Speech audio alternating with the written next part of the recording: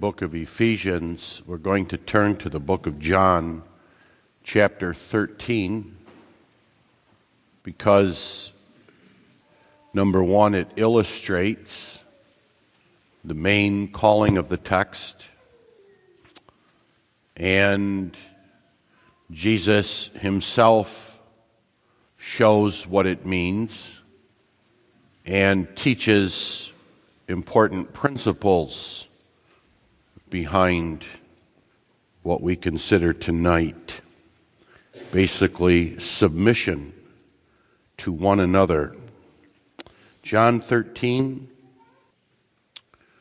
Now before the feast of the Passover, when Jesus knew that his hour was come, that he should depart out of this world unto the Father, having loved his own which were in the world, he loved them unto the end.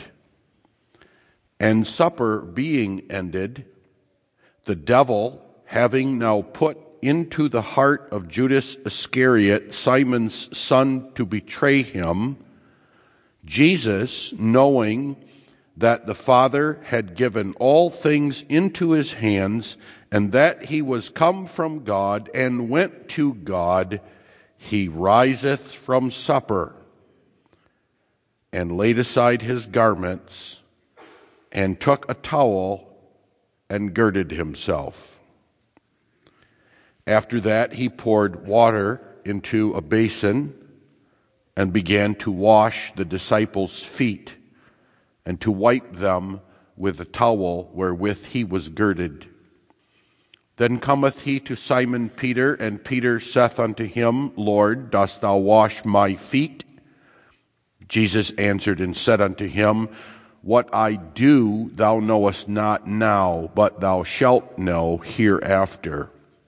Peter saith unto him, Thou shalt never wash my feet. Jesus answered him, If I wash thee not, thou hast no part with me. Simon Peter saith unto him, Lord, not my feet only, but also my hands and my head. Jesus saith unto him, He that is washed needeth not save to wash his feet, but is clean every whit. Ye are clean, but not all. For he knew who should betray him. Therefore said he, Ye are not all clean. So after he had washed their feet, and had taken his garments, and was set down again, he said unto them, Know ye what I have done to you? Ye call me Master and Lord, and ye say well, for so I am.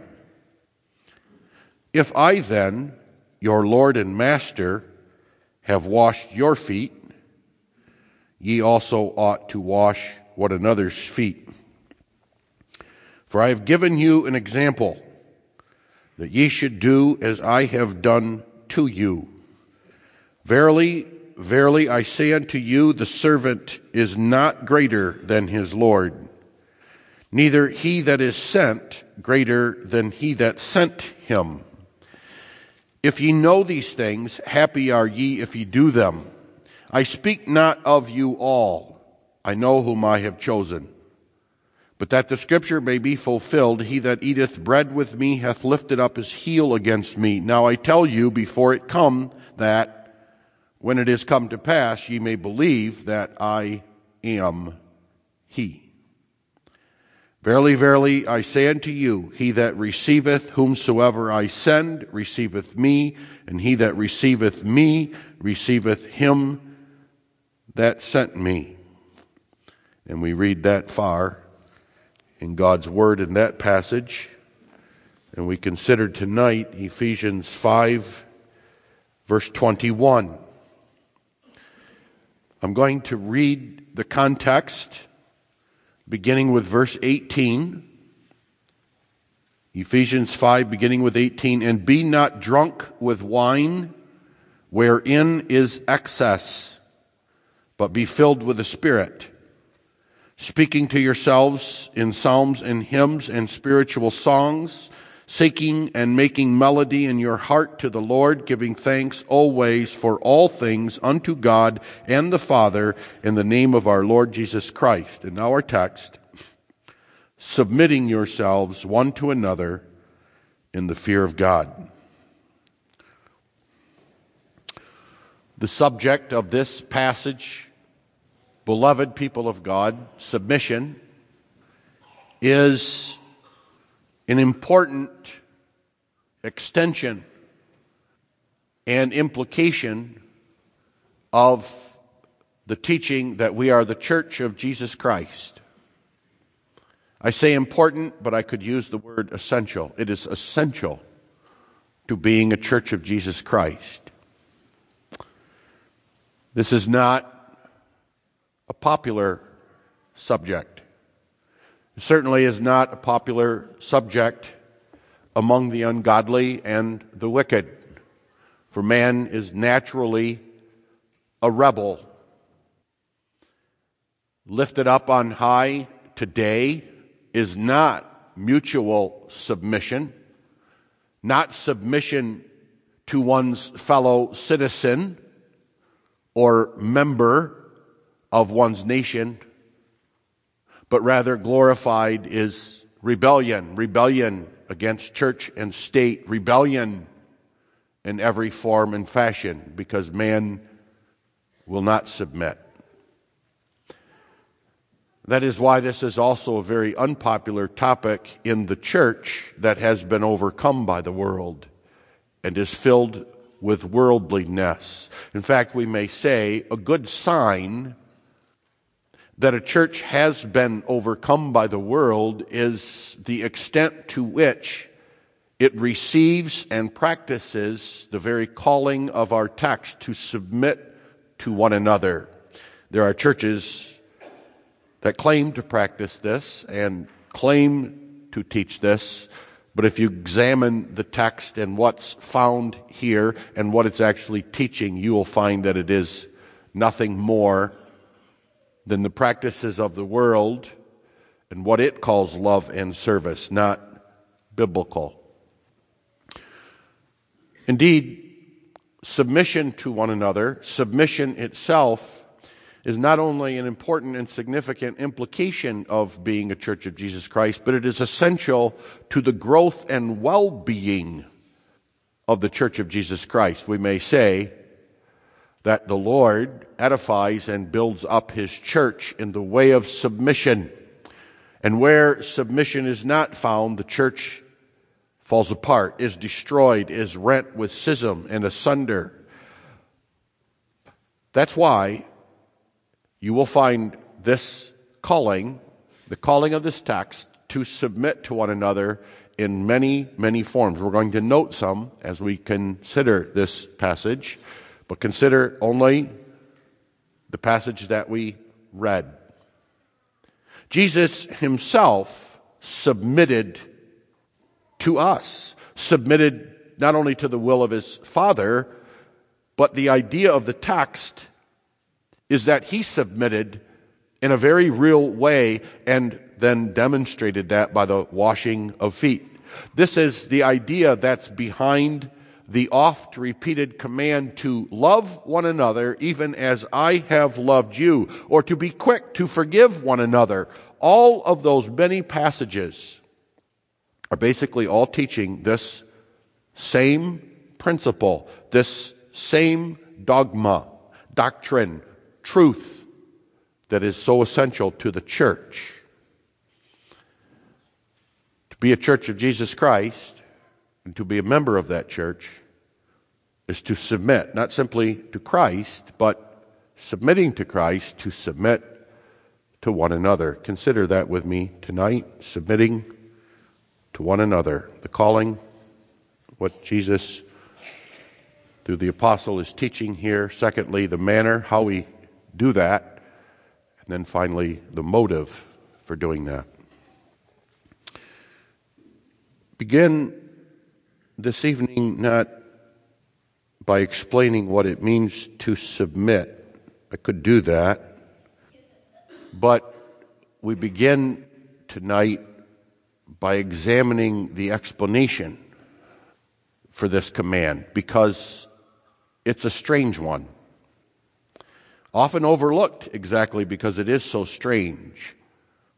Now, not so strange are the practices of submission that follow. Those make sense to us. That the apostle will, immediately following this verse, call on wives to submit to their husbands. And right after that, he's going to call children to submit to their parents. And in following that, he's going to call employees to submit to their employers. Then we say, of course. That one we understand. It simply follows from the fact that one has authority and power over another. That's what submission is. So we don't either understand what it means to submit to one another, or we don't understand what lies behind it.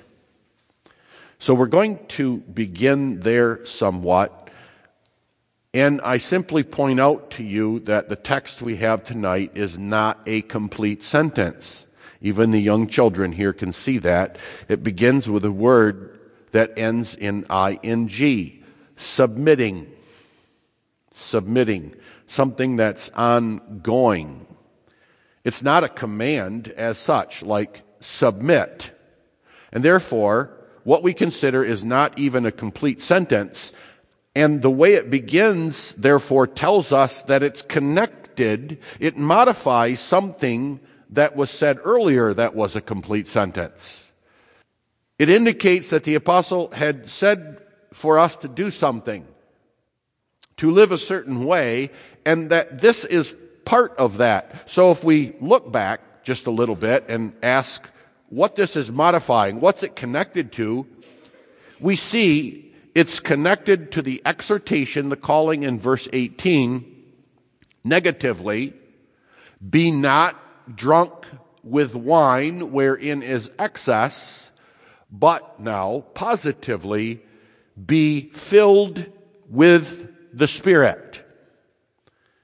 That indicates that the cause, the reason, the explanation for the command, for the calling, that which underlies it and undergirds it is the truth that the church and its members are filled with the Spirit.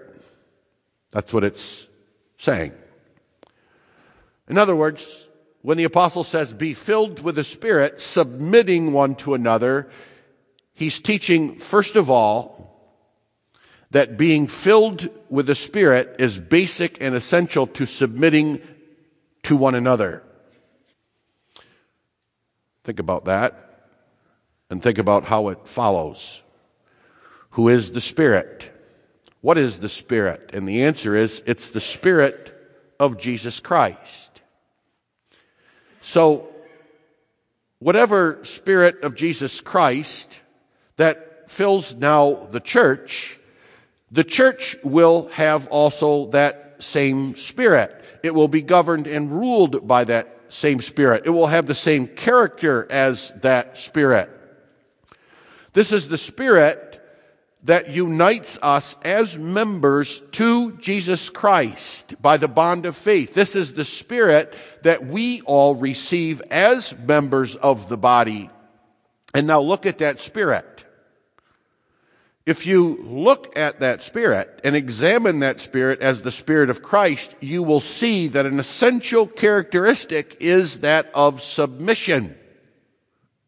Submission as it's laid out here. Simply consider Jesus Christ himself. Look, who is Jesus? How did he behave? How did he act? Now we know he is Lord and Master. That's why we must submit to him. But you will notice he is one who submitted himself to humiliation. He lowered himself to wash his disciples' feet. His mind was the mind that we read in Philippians 2, thought it not robbery to be equal with God, because he was God, who possessed all the glory and honor and all the power and majesty of God, because he was God, and yet humbled himself even unto death, the death of the cross.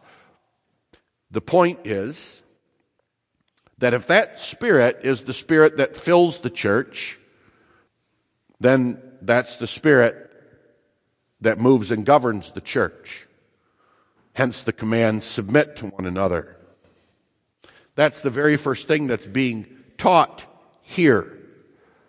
In other words, if a church claims to be a church, it will be filled with the Spirit.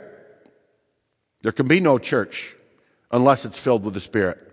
And now, if that church is filled with the Spirit, it will be a church that manifests itself by submitting one to another, just like the other things. That's the idea of the other things too. If a church is filled with the Spirit, then that will be manifest in that the people and the church will be speaking to themselves in psalms and hymns and spiritual songs. They will be a church that's singing and making melody in your heart to the Lord. It will be a church that's giving thanks always for all things unto God and the Father in the name of our Lord Jesus Christ. And it will be a church wherein the members are submitting one to another.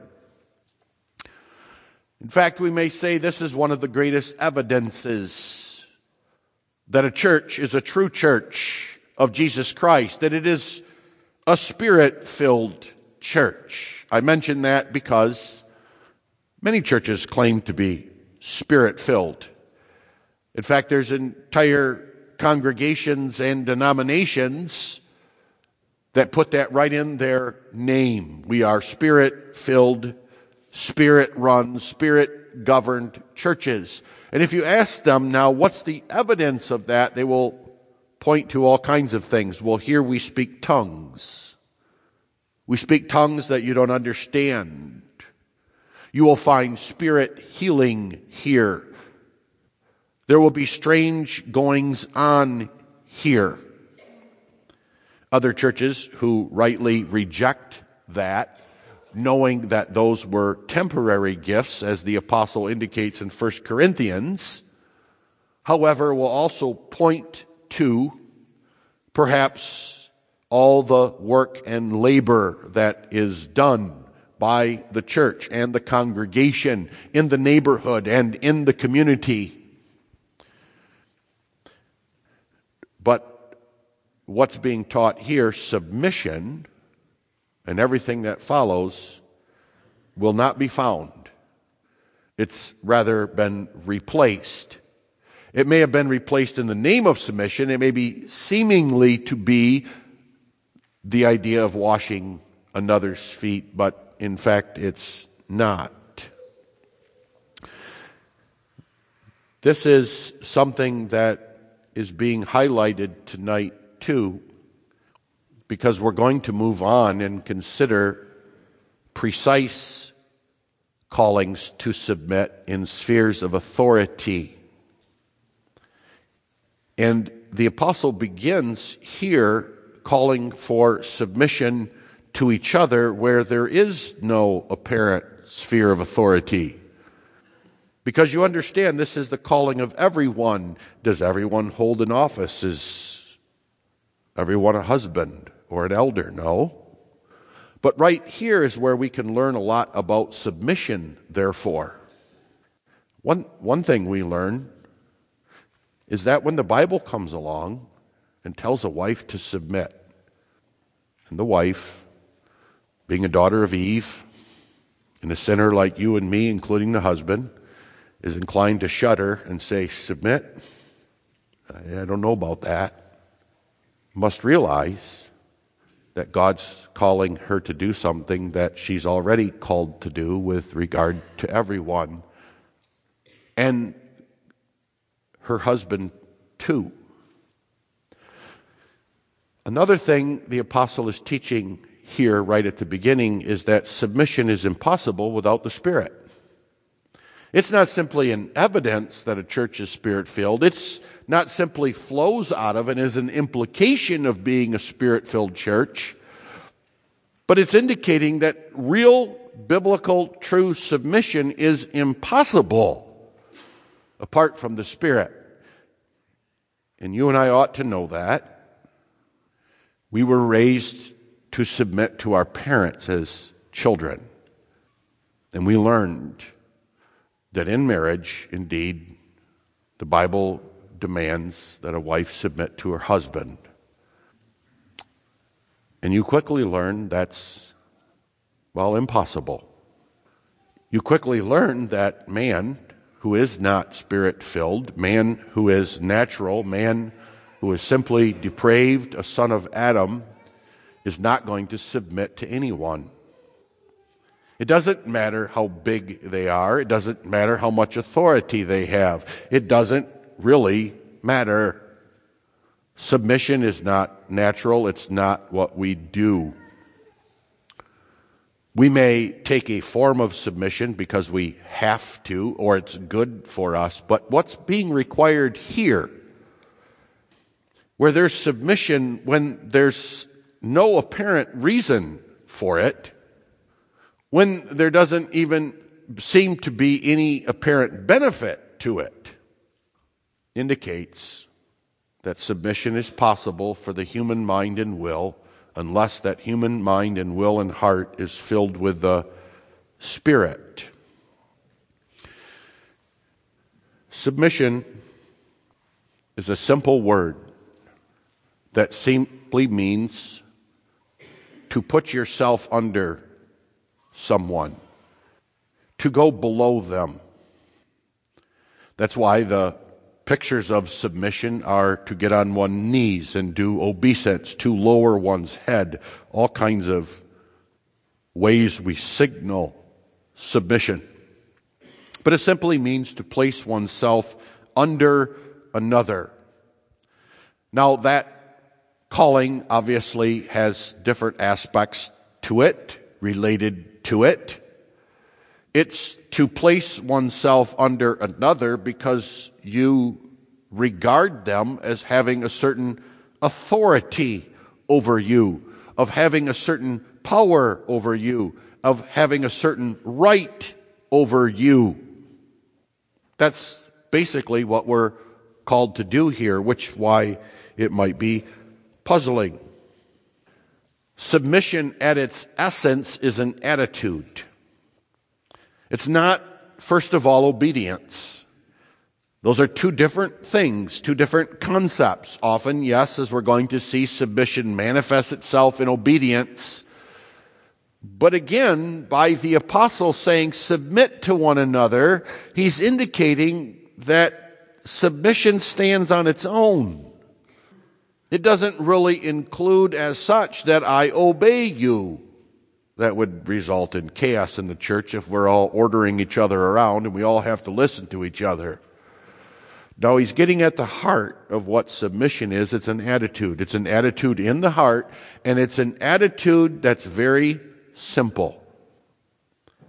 It simply recognizes that this person or this entity to which I submit has authority and honor over me from God. That's essentially all it is. It is simply an attitude in one's heart that this or that individual, this or that entity has real authority and honor over me that God gave them. That God gave them. So submission at bottom is really submission to God. Another reason why it ought to be characteristic of the church that's filled with the Spirit. The Spirit knows who God is. The Spirit knows the honor and authority that God is due. And the Spirit understands that when authority and honor and power is given to someone, they were given that by God. And submission simply recognizes that, and in doing that, then submits to God. It's one of the chief ways we submit to God. There is, therefore, right at the outset, about submission to one another, this, that it involves that every single one of us sees in the other a certain honor, in a certain authority that God gave them. That God gave them and that I must bow before in my heart, that I must submit to, that I must do obeisance to. Submission, as I said, is an honoring of God. So that gives us a clue then, doesn't it? That in the church, submission is an attitude in the heart that at bottom is honoring God in them. Now you see the connection to being filled with the Spirit. Who is the Spirit? The Spirit of Jesus Christ. Who is that Spirit? The second person of the Holy Trinity. That Spirit is God. So that mutual submission of you to me and me to you, recognizes that you are filled with the Spirit. So that when I submit to you, I'm submitting to God. Not that you're God, but the Spirit of God is in you. And this submission that the apostle is calling us to says, I recognize that. I see that. I understand that. To the point that it governs all our behavior and attitude toward that other member of the church. And I remind you, submission is a matter of the heart. It's what we feel. And that ought to make sense too, because is that not where the Spirit lives? Is that not where we are regenerated? So that one of the first signs of regeneration and the working out of regeneration is submission. A recognition of the authority and honor that God gives to every single member of the church by virtue of being filled with Him, the Spirit. You see how that changes things, beloved? I don't have the right or opportunity to look at you merely as an individual, according to your name first and last, merely according to where you came from, according to your education and background. No, this submission transcends all these things. It recognizes you are filled with the Spirit of God. And now you see why this is the calling of every member. Why there is in the Bible and in the church not simply the calling of a wife to submit to her husband, or a child to parents, or members to elders. It's not the case that the uneducated must submit to the educated, the poor must submit to the rich, the gifted rule over the ungifted, the young must submit to the old. No, in a very real sense, the old must submit to the young. The educated must submit to the uneducated.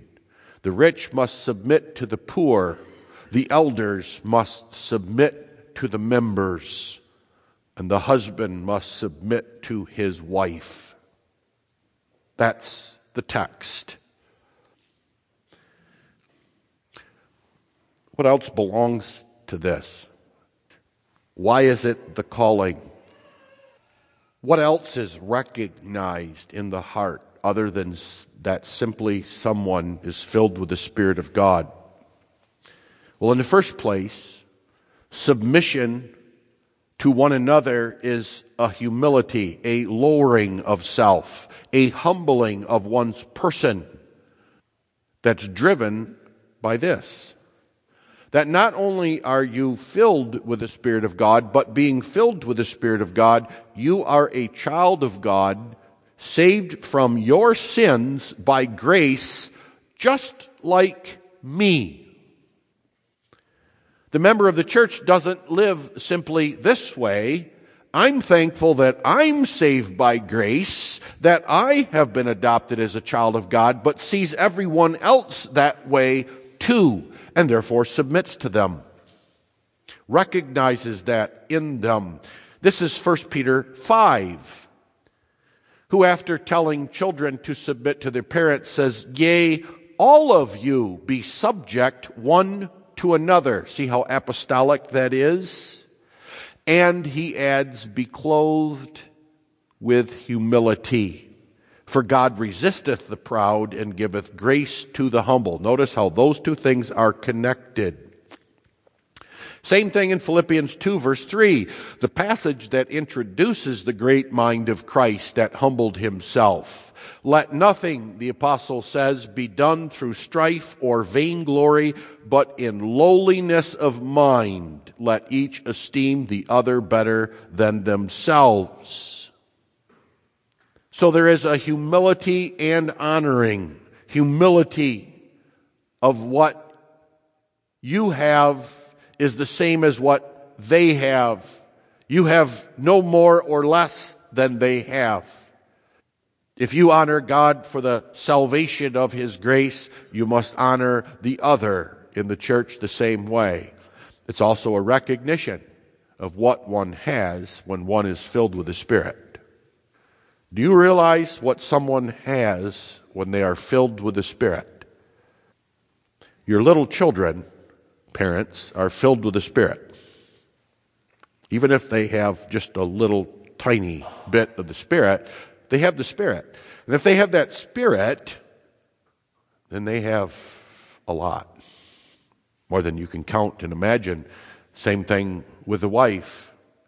Why is the wife or the husband required to submit to his wife in a very real way? What's he recognizing? He's recognizing what she is and what she has.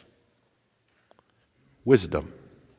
A child of God filled with the Spirit has wisdom.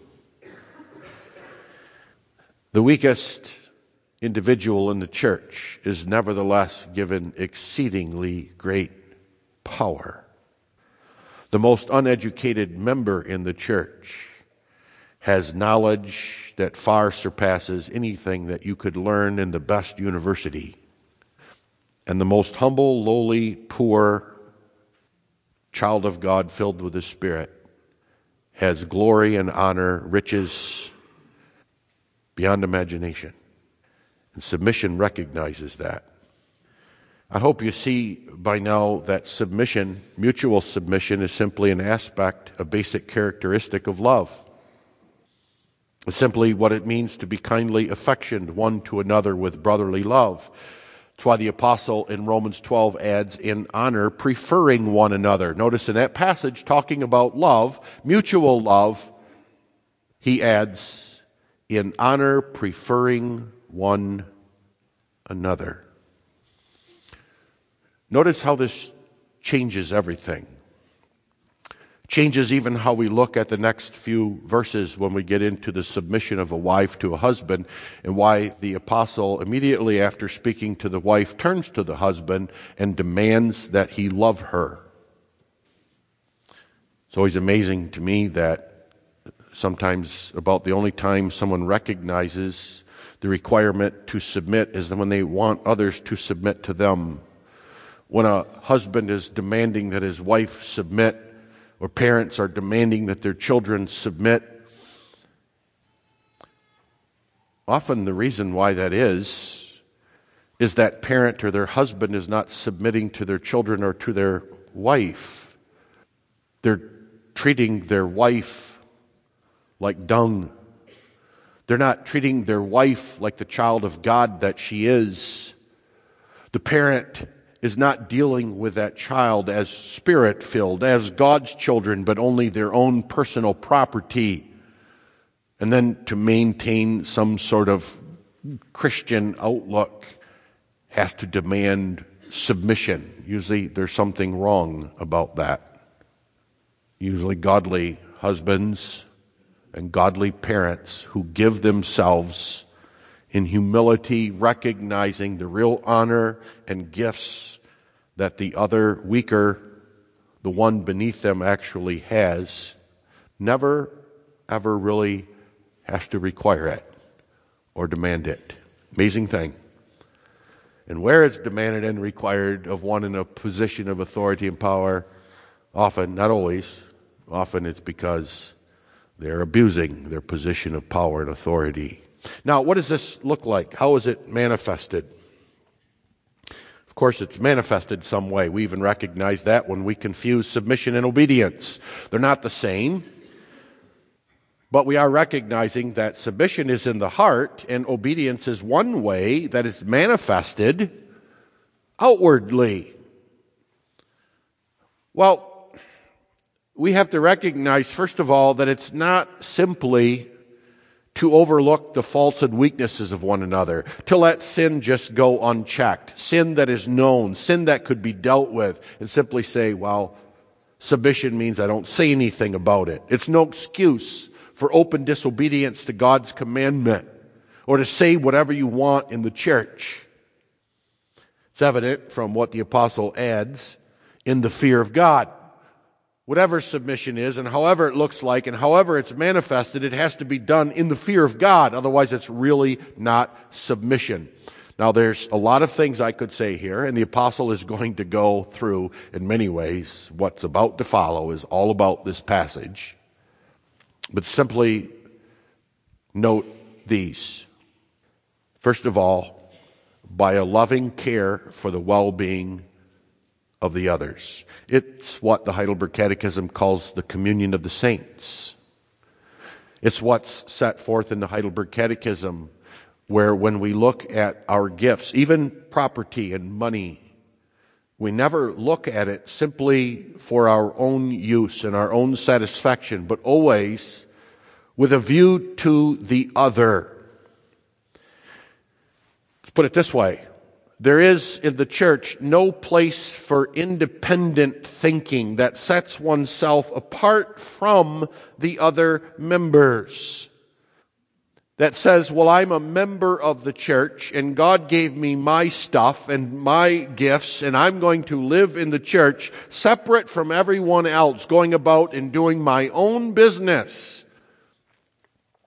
Submission to one another very really takes the form, as the passage we read, that one thinks not simply on his own things, as the apostle puts it elsewhere, but on the things of others. That is, there's a genuine concern about the care and well-being of everyone. That's simply what mutual submission looks like. Follows, doesn't it?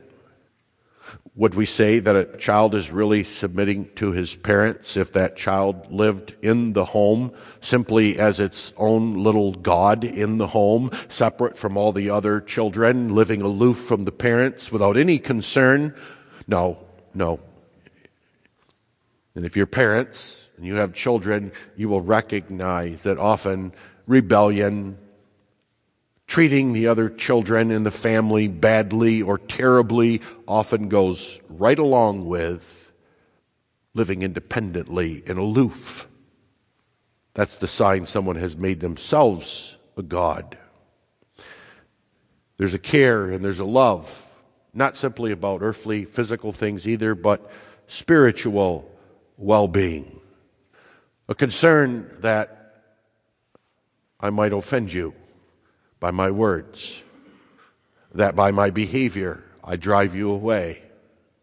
There's a concern that in my words and in my behavior I treat you as somehow inferior to me, when in fact you're not.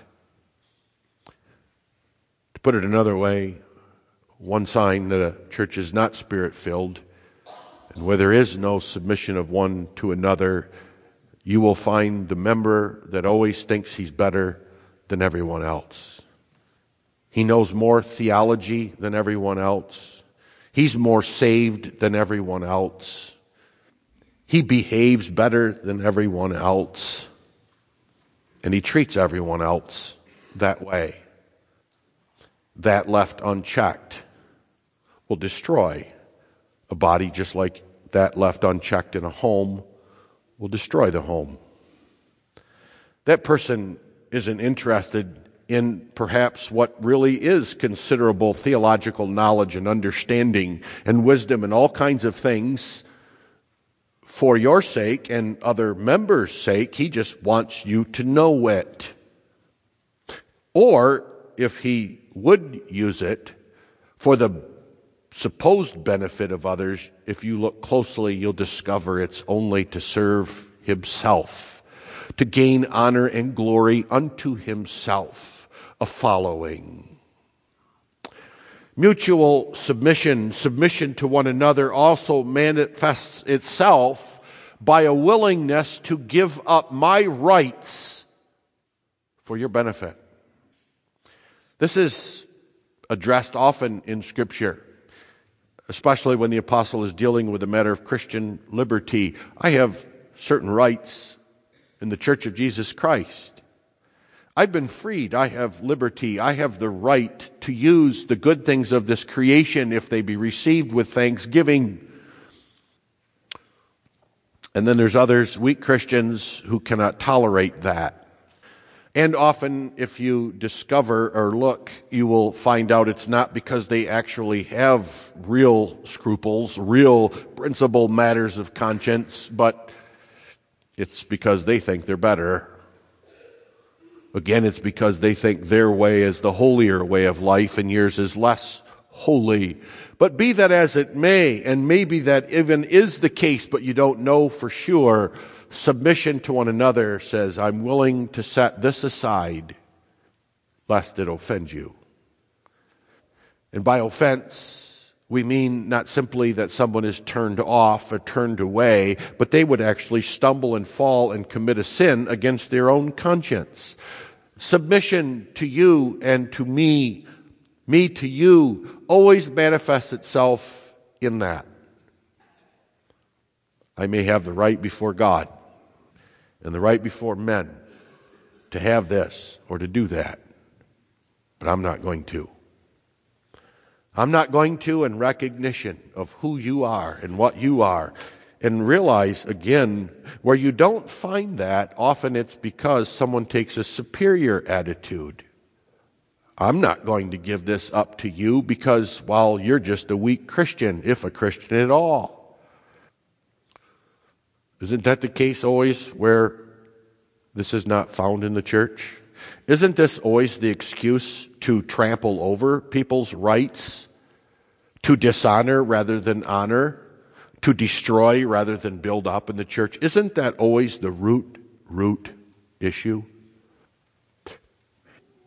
That I think, in fact, you are not Spirit-filled.